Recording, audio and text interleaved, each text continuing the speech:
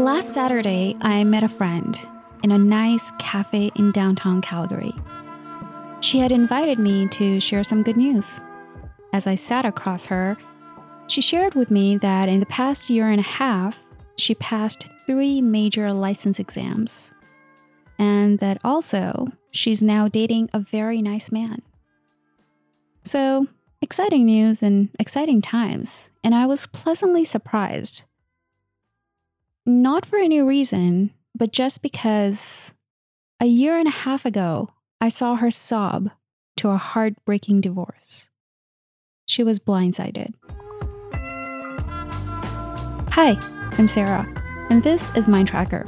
This is my way of sharing my fascination with the mind with you. For suggestions and feedback, you can write to me at info@mindtracker.org. And to support the show, you can head over to patreon.com/mindtracker. All right, back to the story. So yeah, the divorce. A year and a half ago. It left her in the dark. She didn't expect it. She didn't see it coming at all. And she was left with very few resources. She didn't have a home. She didn't have a car. She didn't have family here. And also, she just had a low-income job to support her. So it wouldn't be an understatement if I say that she had to restart from scratch. And it was really inspiring to see somebody do that, to emerge brave in the face of adversity, and to be mentally agile enough to write 3 license exams. Anybody who's a pharmacist knows that this is a tall order. And it is also mandatory to work as a licensed pharmacist in Canada. So she definitely upgraded herself. And she also got herself in the mental and emotional state to start dating again. And not everybody is able to do that. Around the same time, I met another friend. And her story, interestingly, falls on the other side of the spectrum. She has a lot of things going for her. She has a home, car, job, family. She gets to travel. But upon speaking with her, she expressed her frustration with not being able to have a breakthrough. So I got curious and asked her, why did she need a breakthrough when she had everything? She pretty much had a smooth sailing for a long time now.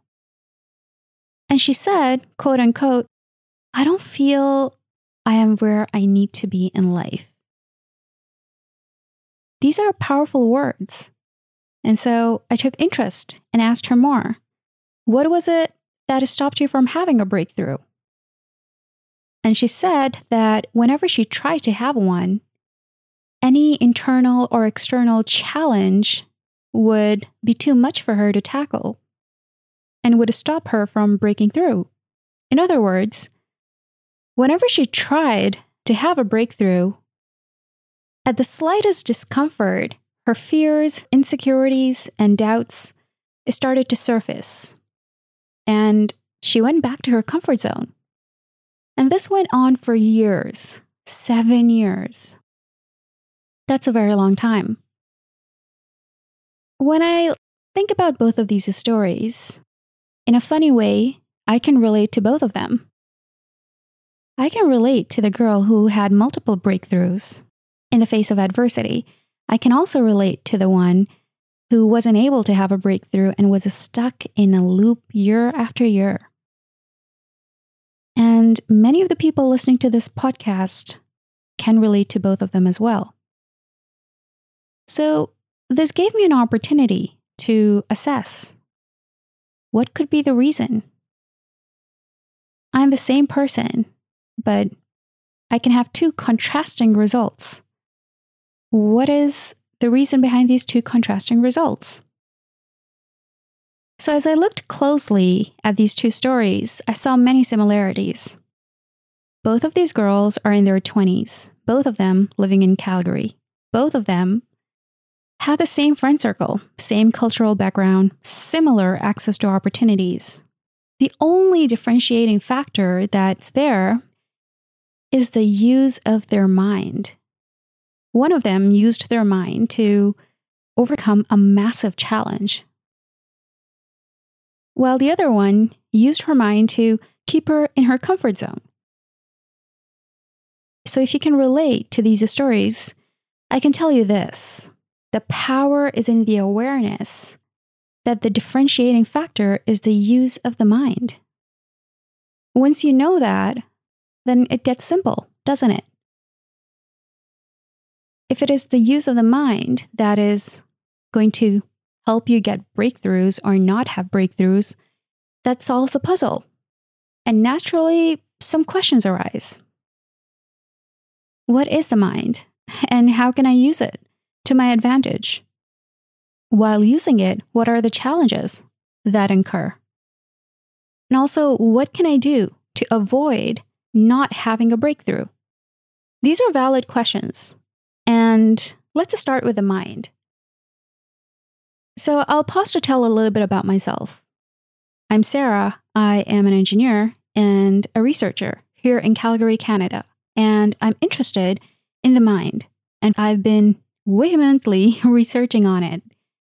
And I am just fascinated by how important it is, and yet how overlooked it is. And so when I think about what the mind is, the answer is pretty simple, but elaborate. So the mind is our perceptions, thoughts, understanding of the world around us and ourselves. In other words, it's us.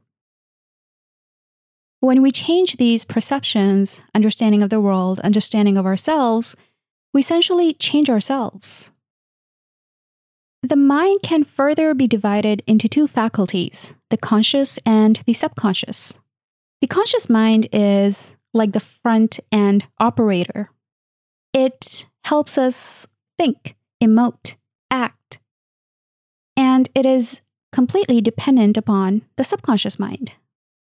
It is simply following a program that the subconscious mind has. So the subconscious mind dictates the behaviors that we show through the conscious mind.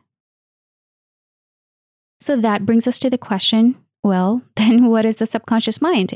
And how is it formed? The subconscious mind is the faculty of our mind, which is like the back-end programming. It has all the codes. And we run off of the subconscious mind. And it's formed in infancy, literally. And that's quite unfair to think that the most important part of our mind is actually formed in infancy, because we haven't even developed enough to think for ourselves. And so we're pretty much reliant on the beliefs and perceptions of people around us, our environment. Our caretakers, parents, guardians, grandparents, siblings, cousins, friends, especially caretakers, people who we trust. So if they think well, if they have great beliefs about the world, about themselves, about us, then we're the lucky ones because we get great programming to work with. But if they don't have great beliefs about the world, about themselves, about us, for example, if they think that we are not creative or not intelligent enough, not beautiful enough, then that is a programming that we grew up with. And quite frankly, it messes us up. But luckily, the subconscious mind's programming can change. We can change our programming whenever we choose to change. We can instill a new set of beliefs about us and about the world and about others around us and how we should be treated and what we can achieve, etc. These beliefs that we have in our subconscious mind, they reflect our reality in every area of our life. And when we change them, we do change our reality in every area of our life. If you think you're not where you're meant to be, then perhaps it's a good idea to revisit your beliefs and really understand what you think about yourself. You will realize that whatever you think about yourself is what you are right now. And whatever you think about the world is what you end up experiencing as well. While this is simple, it is integral to our life. Because when we change our programming, we can change ourselves. We can change our realities to the extent that we start experiencing a different life. So let's talk about the conscious mind a little bit. So the conscious mind is the front-end operator, remember? So it is the one that helps us act, emote, and think. And it is dependent upon the programming of the subconscious mind. But it has a key task, which is that it has to validate the programming of the subconscious mind. Meaning, if you have a belief that you can do something, conscious mind is going to collect a lot of evidence to validate that you're right, you can do certain things. And if you have the belief that you can't, your conscious mind is going to, again, collect a lot of evidences to validate that. So in the case of the cafe story, where my friend was able to overcome her challenges, she must have told herself that she can if she tried. And so she did, and she got the results. And if we look at the smooth sailing girl, well, she has everything going smooth, so that's her name. She must have told herself that she can't at some point, and probably again and again. And that's what reflected in her reality. So your conscious mind is going to work really hard to validate your beliefs. So it can be a little bit of a challenge to change your beliefs, but it's doable. And I would love to tap into how the beliefs can change and what the subconscious mind can do. And I would be doing that in the next episode. For now, I would want to keep talking about the conscious mind because it's a very important part of our mind. So can the conscious mind change our programming? Yeah. If we consciously change our thoughts and start believing in them, the believing part is when the subconscious changes. So we can consciously choose the right beliefs for ourselves 100%. The subconscious mind is a very interesting tool. It has an impact on the conscious mind, yes. It also has an access point to our consciousness. Cambridge University says in a press release that every living matter has consciousness. And that's a very interesting side of the subconscious mind that a lot of people aren't aware of. And I would love to dive deep into it and talk more about it and talk about mind control and attaining mind control, changing and reprogramming the subconscious mind. But I'll keep it for next time. And for today, I would like to leave you with a thought. Is your reality what you want it to be? And what does it tell you about your beliefs?